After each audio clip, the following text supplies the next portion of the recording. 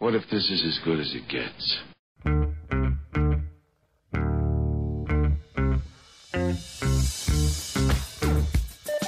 TGIF, it's Manson Mitchell with Gary Manson, Suzanne Mitchell. A double shot of good conversation with great guests to jumpstart your weekend. Manson Mitchell, you're on the air. Thank you, Eric Kramer. Happy New Year, everyone. This is our first broadcast of 2022. I'm Gary Mance. I'm Suzanne Mitchell. Together, Manson Mitchell, once again, starting the new year off in your ears, and very happy to be there. We also want to say hello to bad boy Benny Mathers at the board, and attached to that hello, our first chance to work together this new year, we want to say belatedly, happy birthday, Benny. Thank you very much. Woo! Bringing it to you live, straight from the club. You know what? That's a wonderful celebratory sound. If only we heard it more often on behalf of the Kraken. Oh, but what right? are you going to do? Hey, so for my birthday, my girlfriend got me tickets. So I'll be going to my first professional hockey game in the Seattle area in April. So, oh my! yeah, super Great. stoked. What a great That's gift! great. Who are they playing? It'll be against Calgary Flames. Excellent, okay. excellent. The Lightning played the Flames last night, and I don't know Oh. what happened to the game. I left it. It got a bit late. Did you fall asleep or something? Like, No, I went to another program. they must have not been doing very good. I like the way NHL teams show class by Right. honoring a former player. Oh, yeah. Well, and I can't remember the man's name. Coleman last night. Mr. Coleman. There, he is with Calgary now, but he won 2 Stanley Cup championships in a row with the Tampa Bay Lightning, and then was traded away. But they gave him a moment when during a break in the game to circle around and receive the applause and the roars of the crowd, because they still appreciate him. It was like a coming home. Yeah, that's super nice that teams do that. There's other players that have left a sour taste in other teams, mouths and so forth, Yeah. but regardless of a championship. But that's really cool. I think it's people need to just buck up and deserve that on both sides. I mean, that's just super good sportsmanship. Classy. Yeah, Very, I think very. so too. In Yeah. fact, that's what I like about the NHL fighting aside. When they get aside. through with a series, they all shake hands. Yeah. I mean, you don't often see that in a sporting event. At some That's bars true. you do, though. Yes, You well, usually yes. have, after a fight, then everyone buys everybody drinks. You're like, put it by. It's no big deal. I was right. You were wrong type of thing. Now, let's go back a moment here. Now, we have a wonderful guest to bring on, so we don't want to take up too much time, but let's go back to what you said a moment ago, Benny. Despite a championship, there being sour feelings and an end to a relationship. But enough about Antonio Brown. Ooh, yeah. And we who live near an hour away from where the Tampa Bay Bucks play championship caliber football, there had a guy, while the team is on the field, they're getting ready to start the second half, and Antonio Brown, for reasons unknown at the time, strips off his jersey, his T-shirt, and triumphantly exits the stadium with one finger raised. It was his index finger this time. Yes. There, and just marches vaingloriously off the field. And the coach, not surprisingly, after the game said, Antonio Brown is no longer a Buck. Yeah, it's a wild storyline, and it's still kind of unfolding. Both parties have said their pieces, and yeah, I know Antonio Brown was saying, yeah, he's number one to all the fans. All the fans were saying, you're number one for us, type of thing, going back and forth. And apparently there's some others. He was playing hurt, and also he wasn't telling them to go in. There's a money issue there. I mean, so many levels of newsworthy stories coming about. So we're not really sure exactly what happened and who is at fault, if there is a fault. But I hope he does better. I mean, it's a mental game, and we know that's a big deal for a lot of NFL players. Very well said. So it's going to be a crazy playoff season in the NFL. We will just have to see. And today we get to see, courtesy of Zoom, a lady, Jenny Mannion, whom we got to know during 2021, and we made an appointment early. It was late in 2021, but early as our scheduling goes, to make sure we had her in the first week of January 2022. Jenny Mannion graduated from Penn State University with a BA in psychology and has always been interested in how the mind works. She began her own transformation by healing herself of several chronic diseases in 3 weeks. Since healing, Jenny has become an alternative healing practitioner, mind-body mentor, and inspires people to connect with their inner power to create the life they desire. She lives in upstate New York, and her website, which we'll be sure to give out again, is jennymanion.com. Welcome for the second time to Manson Mitchell. Jenny Manion, good to have you here today. Thanks so much for having me, guys. I'm so grateful to be back. And today is the day, the first opportunity I had to book you for the show. Suzanne, was there something else you were going to say? No. That's it? Okay. No, you said you wanted to say hello at the outset. And to ask the question that I like to call the softball question that eases us into the conversation. And I think beyond that, you're going to be lead chair, Suzanne. But I wanted to get this in. And Jenny, I didn't even tell her what I was going to do. I just told her I had something in mind. And it is this, courtesy of your Facebook post right around New Year's. This was so perfect for our show.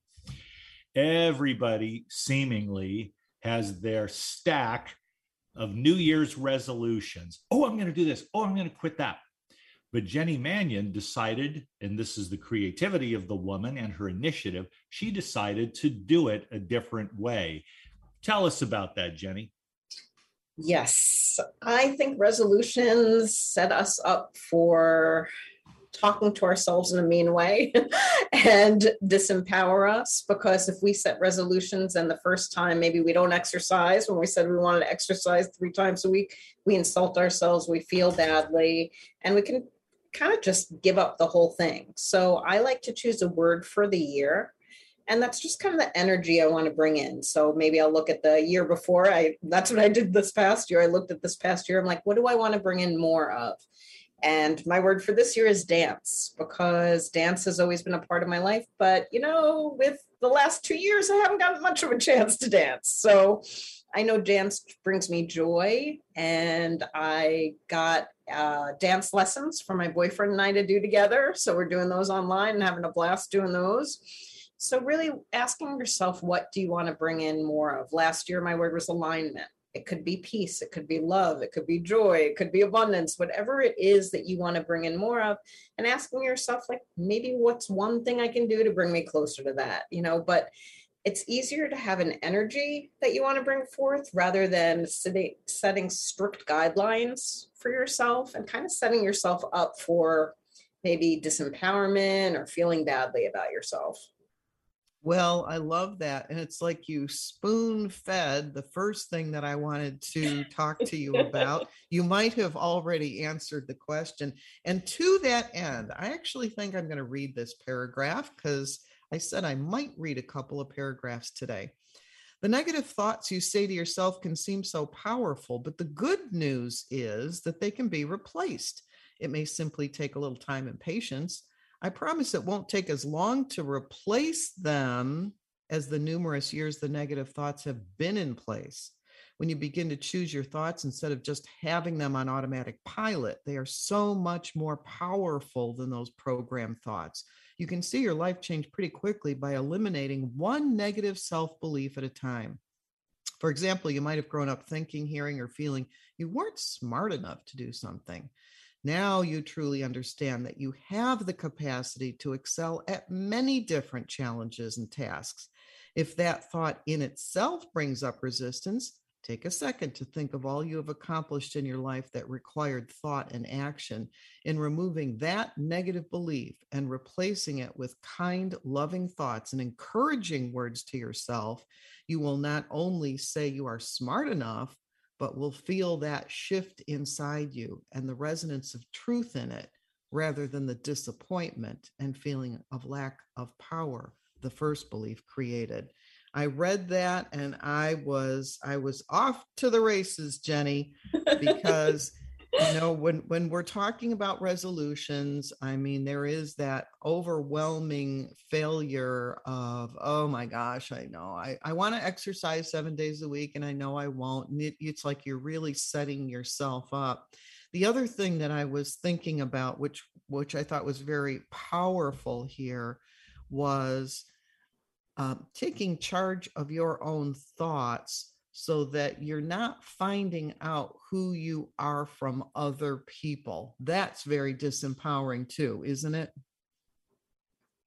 There's so much I want to address with that. First of all, I've never had anyone read my book to me, so thank you. Whole new experience. And yeah, I mean, being mindful is the most powerful tool we can give ourselves, really paying attention to how we're speaking to ourselves, because we don't want to get our self-worth from either repeated stories we're telling ourselves from past, maybe our parents or past failed relationship, or we don't want to inform ourselves from that. And we don't want to inform ourselves from something someone else is saying about us either. You hear about like people finding that relationship, oh, they complete me. No, you should be complete on your own. You can compliment each other, that's wonderful, and add to each other's lives. But we don't want to be dependent on someone else for our self-worth. That has to come from within us. It is nice when you have in your background good and supportive people, but I think it's kind of a rarity. There's a program that I've been watching. I've become very enamored of it on a number of levels, of which I will not go into right now. It's called Life Below Zero, and it's about living in the wilds of Alaska without all of our things that we have that make our life so easy. And there is a gentleman in there, a Native American, who is showing his children Native American ways. No matter what it is that they do, he will say to them, oh, you did such a great job. Oh, you did really well. Oh, we're going to have food tonight because you caught the fish. I mean, he is so encouraging. And I look at him and I just want to cry. Those children have such a great support system in their father telling them how smart they are and how well they do everything. And we need to be our own parent. We need to be the person who says that we're doing a great job, because if you don't get that from an early age, and a lot of us didn't, we need to tell ourselves that as adults to have a happier life, right?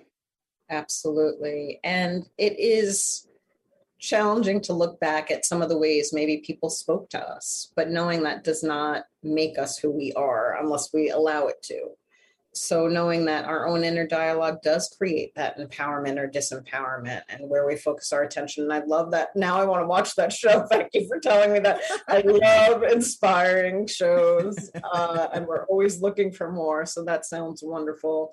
And yeah, I mean, I was lucky enough to have a mom that represented unconditional love, but later in life, there were teachers that said mean things to me, or there were relationships, and we take those, unfortunately, we will hold on to those negative comments so much stronger than we will the compliments. Compliments, sometimes it's even hard to truly receive. We'll be like, yeah.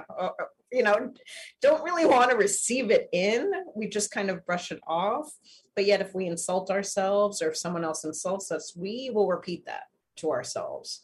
So it really is our own ability to say, you know what, I'm not going to repeat that message. That's not going to empower me. And focusing on something that you love about yourself. We all have lovable aspects about ourselves. And one of the things I do have clients do is find something they're grateful for themselves for every single day. And it can be something little like I got in the shower and washed my hair today, or, I went out for a walk, or I made a meal for someone, something that can seem little, but it's not little. It's something that you did for yourself or someone else, and it does deserve that recognition. Yes. That encouragement, that recognition, that acknowledgement of ourselves. Somewhere else in the book, I don't have the page right in front of me now, but somewhere in there you say, every time we do something wrong, something that went amiss, we hear a lot of comments about that. Oh, I'm so stupid. Oh, I'm so clumsy. Oh, I'm so, whatever. But when we do the right stuff, we don't hear a lot of comments about that. And I guess that's why I was so struck by this father, Rico, who is always telling his children, "Oh, you did such a good job." And I enjoy hearing him say that. I mean, I love the way he talks to his children about what a good job they're doing. And as I'm watching it, I'm saying to myself, we need to do that. We need to do that for other people. We need to do that for ourselves. Have those words of encouragement. I would like to know, and I'm getting into terms now, Jenny, what is your concept, for there are many, for the term higher self? When you speak in terms of addressing or acknowledging or seeking to contact your higher self, what are you really meaning by that? I mean that there is a part of us that is energy and soul, basically. We have our mind, we have our logical mind that likes to talk and go on and on about the past stories and what we have done, what we haven't done. But at the core, we are love. And that really is our higher self. We are fearful because we are afraid for ourselves. That's our higher self coming in and saying, wait, that's something scary. It's okay. How do we connect in with that love? We can't connect in if we're constantly plugged in to different things and really numbing that voice or not allowing that voice to speak to us. It's through meditation. It's through times in nature. It's through the shower. If you don't have your mind busy in the shower, that's one of the times I make my clients meditate, because usually our mind's all over the place. But in the shower, you can take some deep breaths, and just a lot of people will receive guidance in the shower. So tapping into that quiet, it's usually a quiet voice, our voice of intuition that will speak in a couple of words, perhaps a little bit of guidance. But really that part that's unconditional love. And I feel like when we're born, we're that, but our stories get in the way, how we're raised gets in the way. So many things we start doing more and more. I mean, you see a little kid and they're imagining things, and they're in their own little world because they haven't had all these restrictions put on them. But we become very, very serious. And in tapping into your higher self, you just tap into your joy, love, and passion, and it makes you feel more secure in a world that's feeling a little challenging these days. I love that. I like the higher self to me, and I think there may be as many definitions of a term like that as there are people offering them or contemplating them. But for me, the higher soul is the part of myself that, if I use the colloquial term, resides in heaven, while I, as Gary Mance, you as Jenny Mannion, we've got Suzanne Mitchell over here. I don't know where Benny's coming from, but he's probably watching some tape from some old football game there, but that's what gets him going. So God bless him. When we look at our lives and we're just doing life day to day, we are down here being spirits. Yes, we've all heard it, being spirits, having a human experience, but I'm always curious about what purpose it serves in terms of our soul growth with our higher self up there in another dimension of life, awaiting on our discovery of sacred principles that can actually be put into practice. I love that.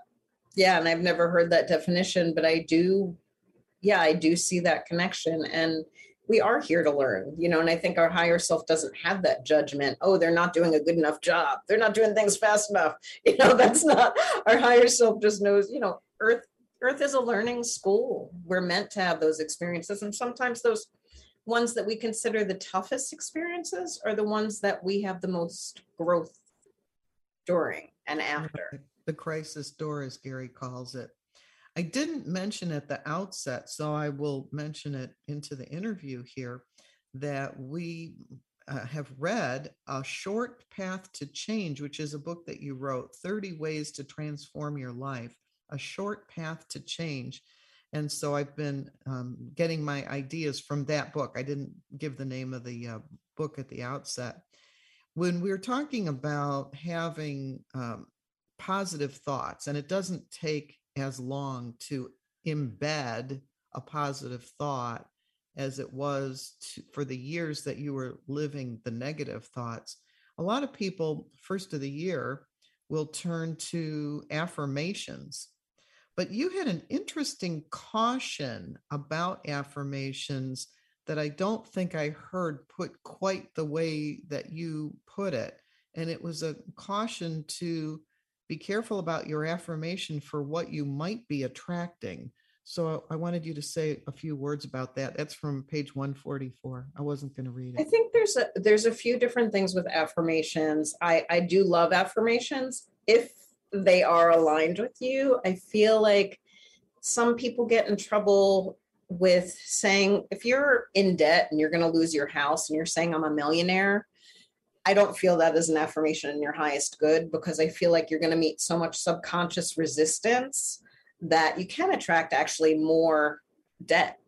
So really I always say the comfort zone for me with an affirmation is about 80 to 90% makes you feel good, but 10 to 20% a little uncomfortable, because it's something that you're wanting to embody. And maybe there is a little resistance, but it's not this overwhelming, you know what, that's not true. When I was healing, if I would have said I am healed, my body would have been like, yeah, right. You're not, you're in pain. But instead I said, I'm working on my healing every day. And that was reality for me. I could work on my healing every day. So really being mindful of the affirmations that you choose. Do they feel mostly comfortable for you, but maybe leave a little room for growth? And really honoring that, being truthful. If saying you're a millionaire, I mean, unless you're, totally detached from reality, and it's really just not going to be a positive outcome. I don't see how it can be a positive outcome, because your subconscious is going to really show you all the ways that you're not a millionaire.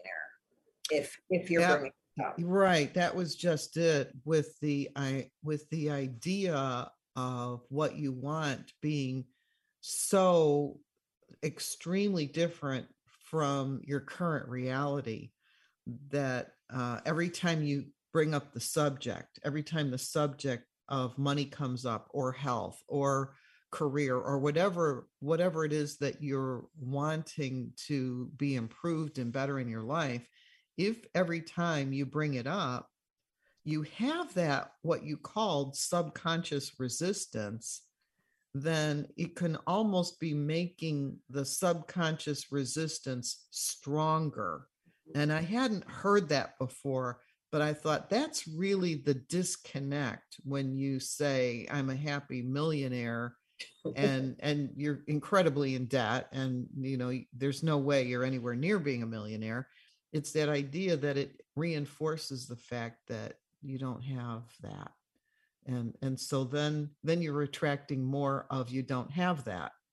So there is a lot of that, law of attraction, I think, that's in those affirmations. And I like the way you kind of make it as real as you can for yourself. You want to stretch, but you don't want to lie. Exactly. It's Yeah. perfect. Yeah. So you're saying, instead of saying I'm healed, I'm working on healing. Yeah. So instead of saying I'm a millionaire, I'm becoming closer to being a millionaire every day. I mean, there is a way to say it where it's comfortable, that will make it easier to accept and not rejected so much by your subconscious mind. Yeah. Absolutely. Okay. Absolutely. We were talking over our breakfast coffee, Suzanne, and we said we were going to ask Jenny about this, because we are talking about the mechanics of affirmations and thus of manifestation. Do you find room in your thought life, and maybe even your prayer life, for what are commonly known as denials? I don't mean being in denial like denial isn't just a river in Egypt. I'm talking about denial as a proactive way of disassociating yourself from anything or anyone who does not serve your best and highest good, who legitimately needs to be excluded from your life. There are people that will not complete. Oh, Gary and Suzanne, did we lose you there? What we're going to do here, Jennifer, let's go and just take a quick break a little earlier, and we'll be right back with more from Manson Mitchell. Sounds good. Hi, everybody. This is Anson Williams from Happy Days, and I'm so excited to tell you about American Road. It is the best car travel magazine in the world. They have the most fantastic adventures detailed in each magazine with all your itinerary. We could just jump in the car with your family and have the most fabulous adventures you've ever had in your life. Please get a copy of American Road and start your own adventure. Staying connected with Gary Mance and Suzanne Mitchell is easy. Just go to manceandmitchell.com for the latest info on topics and guests. Friend Gary Mance and Suzanne Mitchell on their Facebook pages and like the Mance and Mitchell show page at facebook.com/Mance and Mitchell. If you're on Twitter, share a follow with Gary and Suzanne at Mance Mitchell. Join Gary and Suzanne Friday and Saturday mornings at 10 a.m. for an unusual show that covers everything from personal growth to the paranormal. Here's an amazing act. Here's a tremendous act. Here's a startling act. The amazing, the thrilling, the greatest, spectacular, incredible, exciting, wonderful, world fame, most unusual novelty act. The home of the A-Team of Alternative Talk is manceandmitchell.com. Heard right here on Alternative Talk 1150 AM or streaming live from your computer anywhere. Terry Loving wants to help you with your online marketing challenges right now. She has several courses she is giving away to help you get your business working for you online. Yes, giving away. WordPress websites are her specialty, yet her technical skills go way beyond that. Check out her blog at terryloving.com or email her directly at terry@terryloving.com. That's terry@terryloving.com.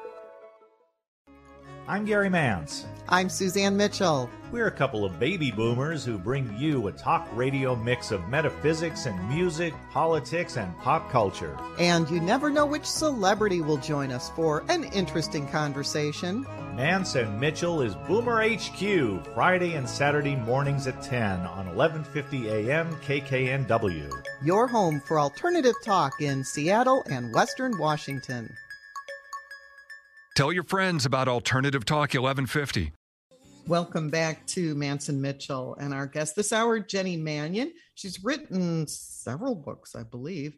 The one that I've been reading is A Short Path to Change, 30 Ways to Transform Your Life. People, if people would like to find out more about you, your books, what you're up to, your thoughts, where is the best place for them to do that? That would be jennymannion.com, JennyMannion.com. Excellent. Anything else that you would like to share with our listeners? By How many way of books do you marketing, have, by the way? You've got a trove out there. I only have one that I have had published by a publisher by myself. The rest have been collaborative books. Oh, very good. Very and good. Oh, and I have an ebook too that I did on poems on the chakras. Oh, very good. A lot of people are interested in chakras. So they can find all that at jennymannion.com, right? Yes. Are you on social media? Facebook, I am on social media, Facebook, Instagram, LinkedIn. Yep. Okay. Creature of social media, as it were. As it were. Okay, I think we got it all out now. Excellent. And you wanted to hear the answer about denials. Yeah, Gary, I mean, yes? is there room for denials when you're praying for something or someone? So the way I have kind of taken on affirmations is that they are most powerful in the affirmative way of saying it. So, for example, when I was trying to manifest a relationship, instead of saying he is not a jerk, I was like, he is responsible, he is a good guy. So I do believe in putting things in the positive. At the same time, though, it is very important to recognize in your life what you do not want. And Gary had mentioned like relationships that aren't serving you anymore. Like that is a very important part of self-love and self-care. And I know people can think of self-care as like bubble baths and long walks and stuff like that, but it is also really important to, I love Jim Rohn's quote, we become like the top 5 people we spend the most time around. Really taking a look at those people that you spend time around, and are they filling you up with joy and inspiration, or are they draining all of your life force energy?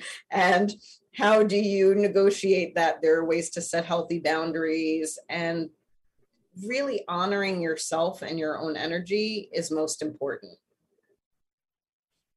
Honoring your energy is most important, and it helps, I've found, if you understand what that energy means to you. How do you identify with it, and where do you intend to spend that energy? What do you always say, Suzanne?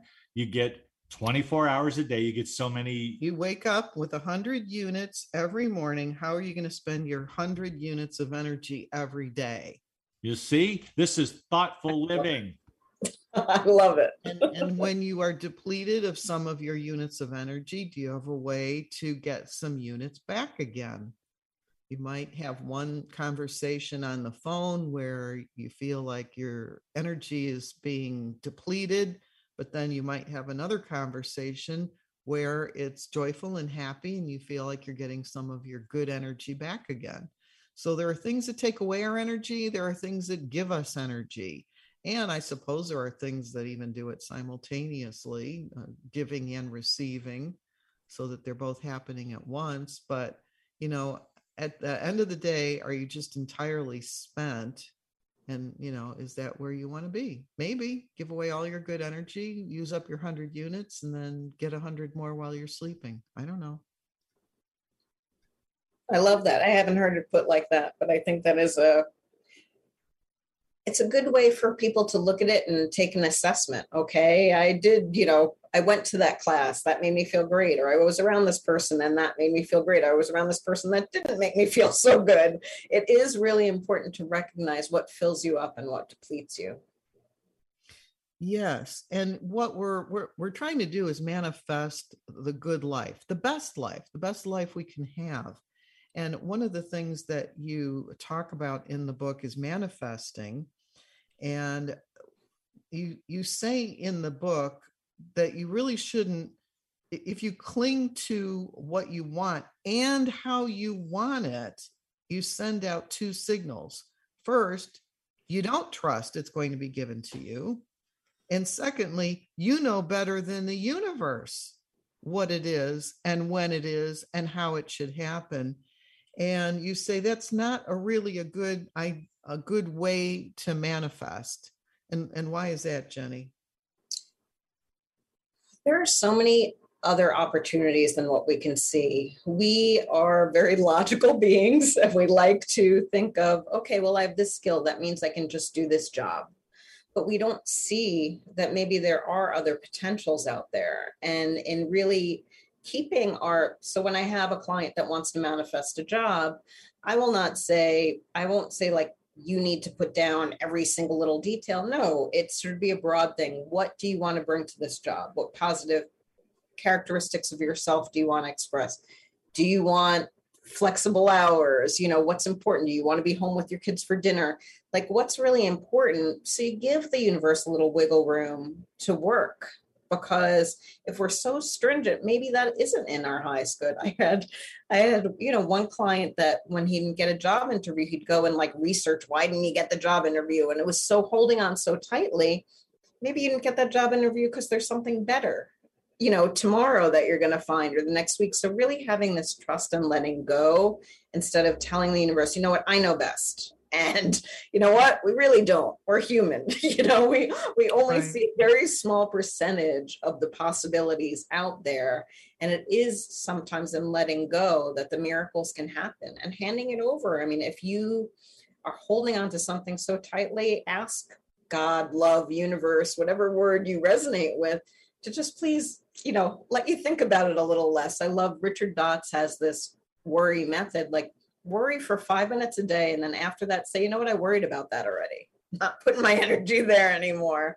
Because after 5 minutes, you're going down the negative spiral. You're not going to come up with any kind of inspirational thought from that moment and from that energy. So better to, go down the rabbit hole, worry for 5 minutes. But after that, be like, you know what, I'm done. And I'm going to move on to something that is going to move me forward today, or something that makes me feel good, something like you said, Suzanne, that's going to replace some of that energy. A couple of things to be said there.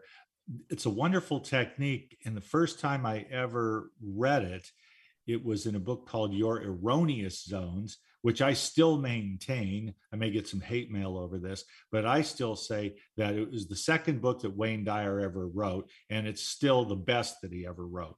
Way back early in his career, I thought he said pretty much all that he needed to say. Now, people who are much more intensely metaphysical would take issue with that, and that's an argument to be had. But let me tell you, if you want sound, practical advice on how to live successfully and rationally using both hemispheres of your brain so that you can be analytical and creative sometimes simultaneously, working in concert, you might want to read that book or reread it because it came out in the 70s, Your Erroneous Zones. One of the things Wayne Dyer says in that book is, if you need to worry, right, you just can't stop compulsively worrying, allow yourself 5 minutes a day or whatever. Like if you want to splurge, make it 10 minutes. There, allow an allotted time where you do nothing else. You don't answer the phone. And this was in the era before emails and text, but don't do things that distract you during the 5 or 10 minutes you devote to worry and all of the anxiety that goes with that. When that period is done, you can even use an hourglass if you want to, or an egg timer, whatever you need. When that time is up for that day, that's it. You've used up your worry time. You can pick it up again tomorrow. And behaviorally, what Wayne Dyer, the psychologist, was discovering was that after a time, and it's usually a short time, people just give that up because they see the uselessness of worry, as opposed to mature contemplation, rational analysis, showing evidence of critical thinking skills, all that good stuff. But that it just didn't seem appropriate after a while to keep setting aside time to feel bad, to feel anxious. And I thought, look at that simple exercise. That could help change someone's life. Absolutely. And the second thing I wanted to say is, I would love for you to tell us a bit more about this Richard Dotz person, because I have a few of his books in my Kindle, and I've got a library. I'm one of those guys. Oh, that looks good. Oh, that looks good. And then I have to get to them eventually, hopefully.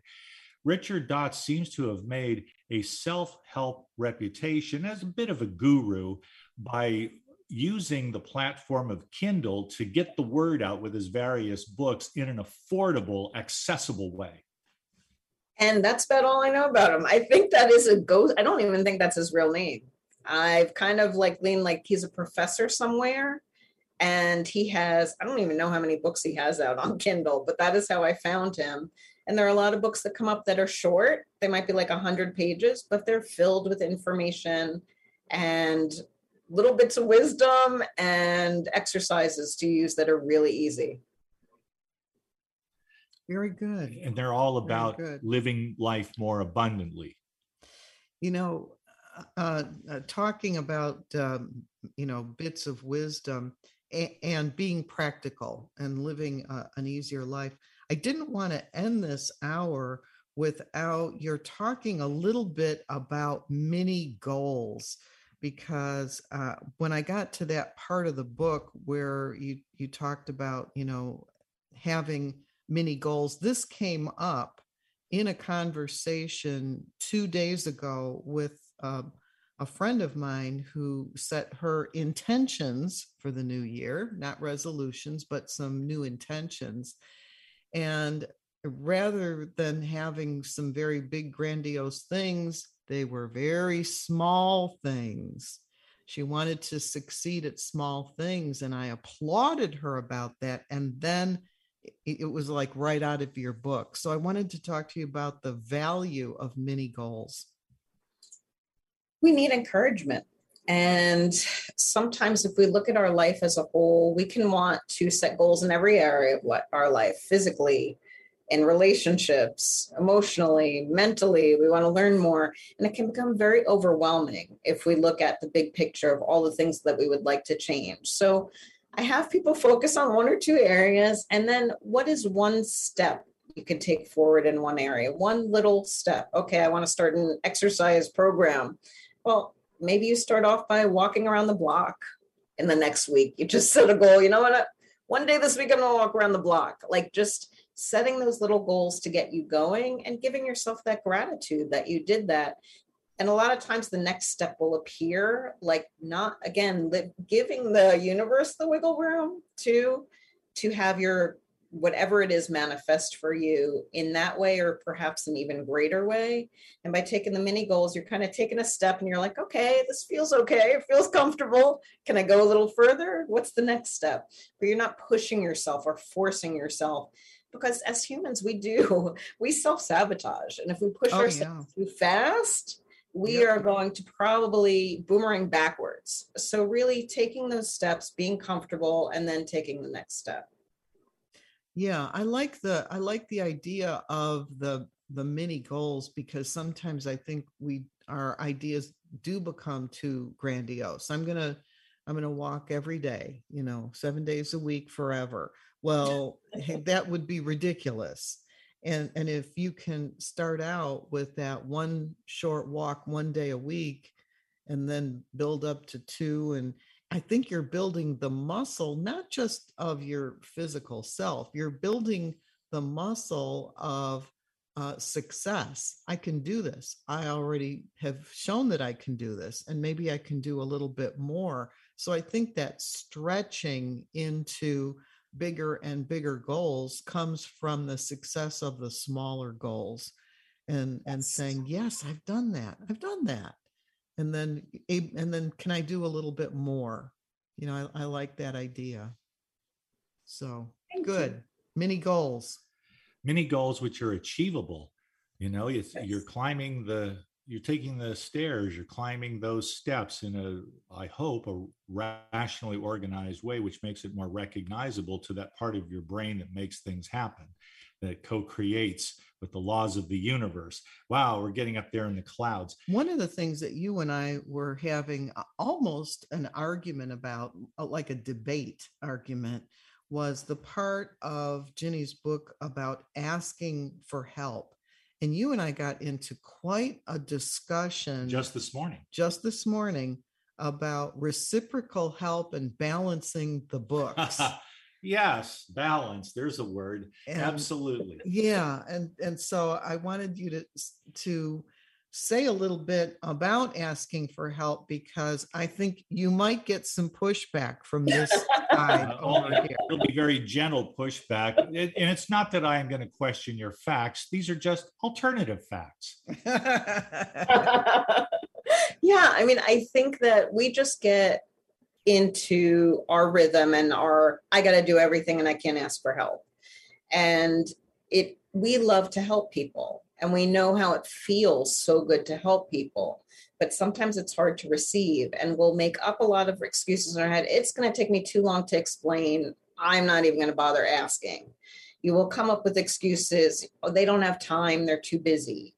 But I do think that you're doing yourself a service. And you know what, that other person, if they're too busy, they can always say no, but it's being vulnerable to ask for help. And I do feel like we need that vulnerability to tap into that deeper part of ourselves that is, kind of longing to receive, but definitely more comfortable giving.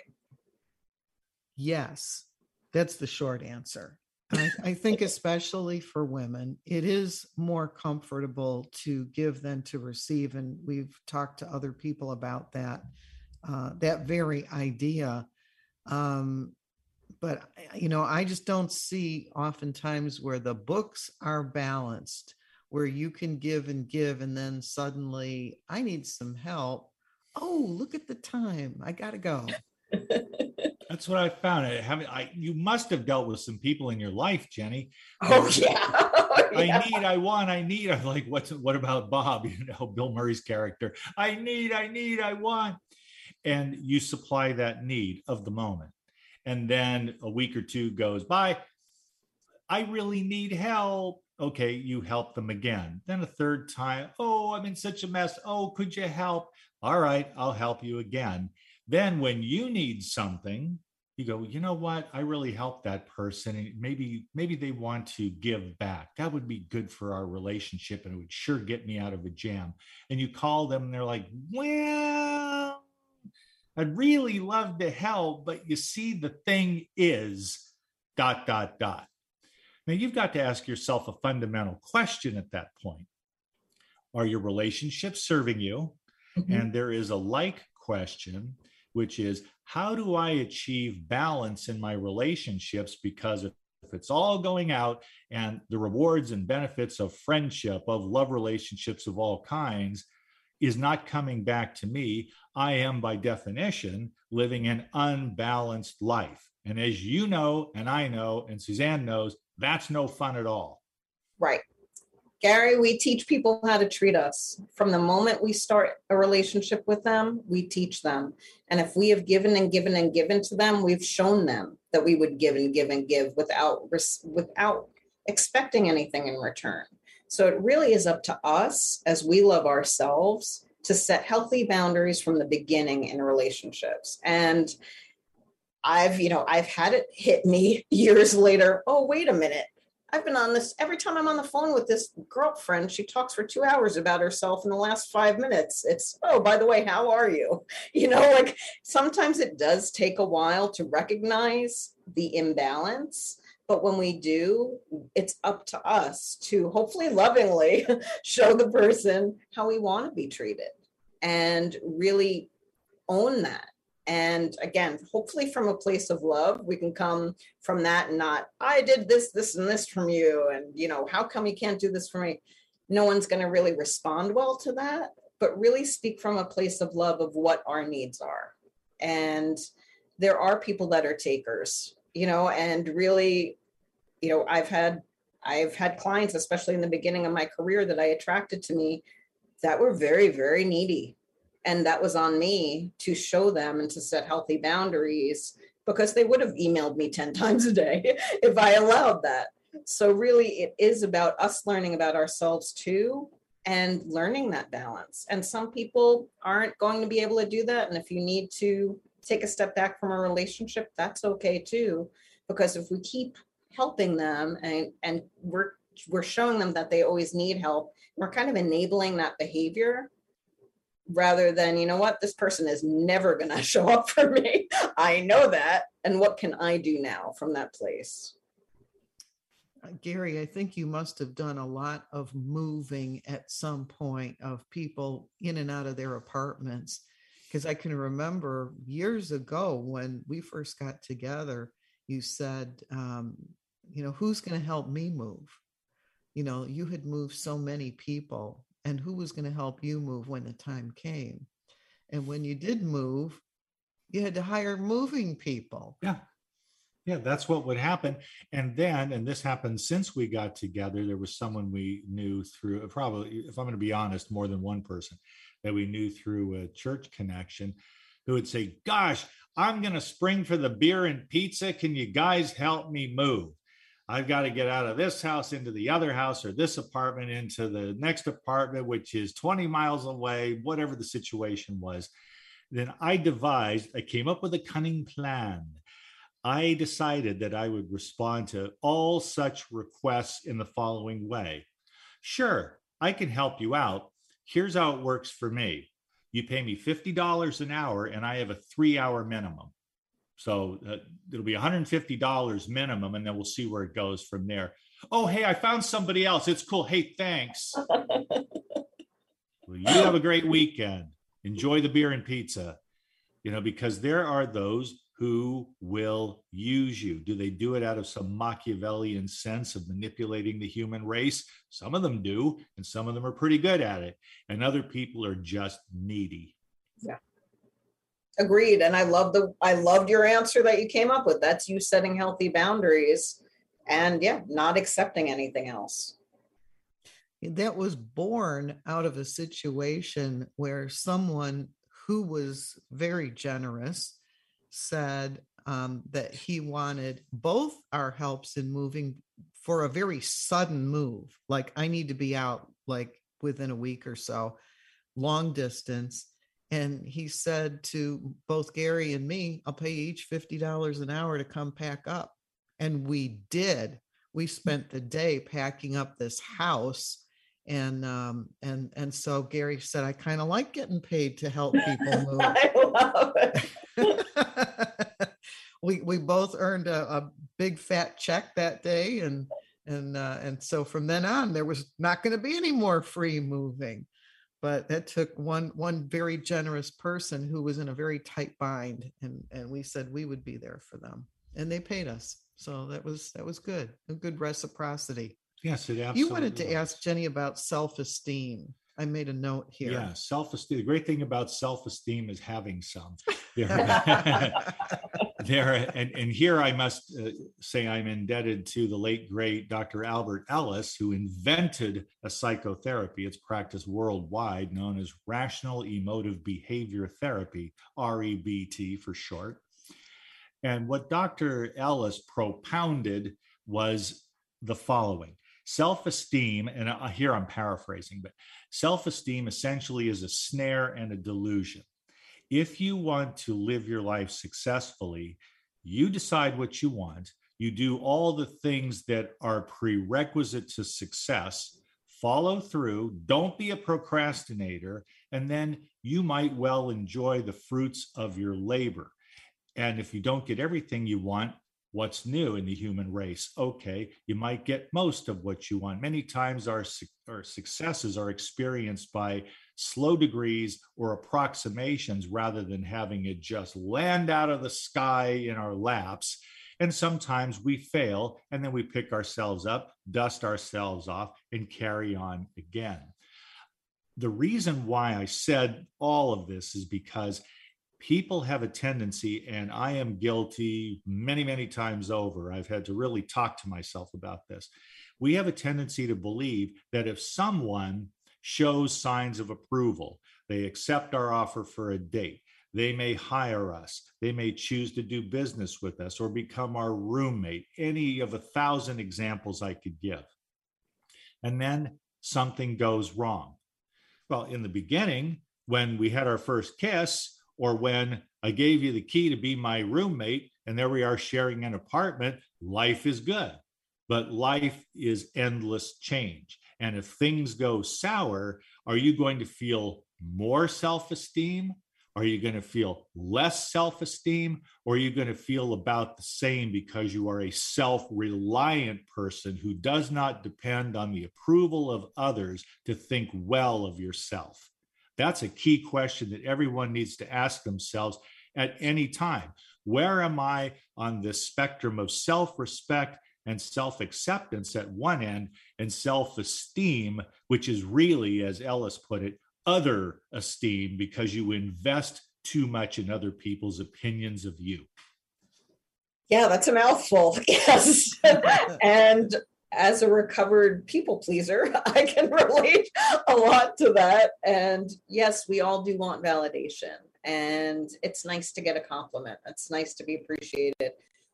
But that stuff does have to come from within. I do feel like our higher self is always connected to that love, and everything's okay and perfect. But yeah, it's an ongoing battle, I think, for everyone, because life happens. You know, that dream job that you got, maybe it doesn't work out. That dream relationship you had, maybe, or a friendship that you're really excited about, maybe it doesn't work out. But there's just that self-awareness of, okay, you know, relationships are two people. This isn't all about me or all about them. Like really being able to look at things in a way where there's no blame. I mean, blame has a lot to do with this too. Just kind of acceptance. And it is really important that we have that self-awareness and that self-love to know we do deserve a good life and good relationships and happiness. And it really does kind of start going all the way back to the beginning of the interview. It really is how we talk to ourselves every day that contributes to that. And are we going to let one instance totally change that and take us down the rabbit hole? Hopefully it won't forever. You know, we're human. We might be really hurt by something, but if we can love ourselves at that point too, I always tell my clients, think of yourself as like you're talking to a loved one. Throw your arms around yourself, you know, give yourself an inner hug. That was really hard, you know, and yes. a pivotal point for me in my healing with my mom was the moment I was grieving her. And I said to myself, Jen, I'm so sorry for your loss. And I bawled for an hour, but it's that like compassion we can have for ourselves that we don't often have. We extend it to others and often not ourselves. And that's something to look at in 2022. Here's another thing to look at in 2022. Jenny Mannion's book. It's called A Short Path to Change, 30 Ways to Transform Your Life. Jenny Mannion, and her last name is spelled Mannion. It is available now. You will love it and you will benefit from it. A Short Path to Change. Jenny Mannion, thank you so much. I hope we get together a bit later in the year. I would love that. Thank you, guys. We'll talk again. Happy New Year. All right. Bye now. And stay tuned for the Christine Upchurch Show, followed a little later by American Road Trip Talk with host Carrie Mance. Happy New Year, everyone. Have a great weekend.